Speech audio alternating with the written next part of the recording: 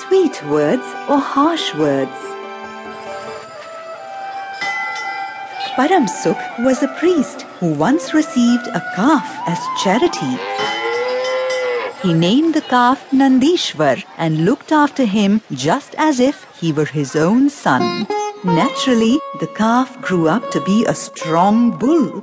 The bull was grateful to Param Sukh for looking after him so well and wanted to repay him. One day, he asked his master to go to the richest merchant in town and boast to him that Nandishwar could pull 50 loaded carts. Param Sukh was surprised when he heard his precious bull speak, but he listened to his advice anyway.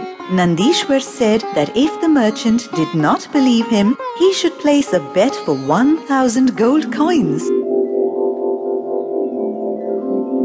Param Sukh shook his head and said, "It is impossible for any bull to pull 50 loaded carts at once." "Don't worry," said Nandishwar. "I can do it. You will become rich if you follow my instructions."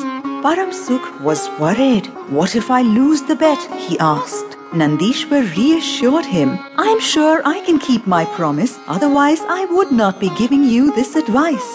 So the next day, Param Sukh went to the market and walked up to the merchant. "Can you tell me whose bull can pull the most number of loaded carts in this town?" he asked. The merchant thought for a while. "I have seen many strong bulls," he said, "but my bull is the strongest of them all." Param Sukh smiled. "Can your bull pull 50 loaded carts at one time, like my Nandishwar?" he asked. "What rubbish," said the merchant. "No bull can do that." That was just the chance Param Sukh had been waiting for. "Should we bet on that?" he asked.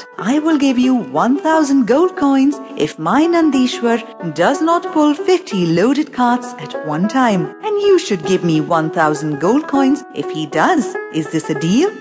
"I agree," shouted the merchant, who was sure he would win the bet.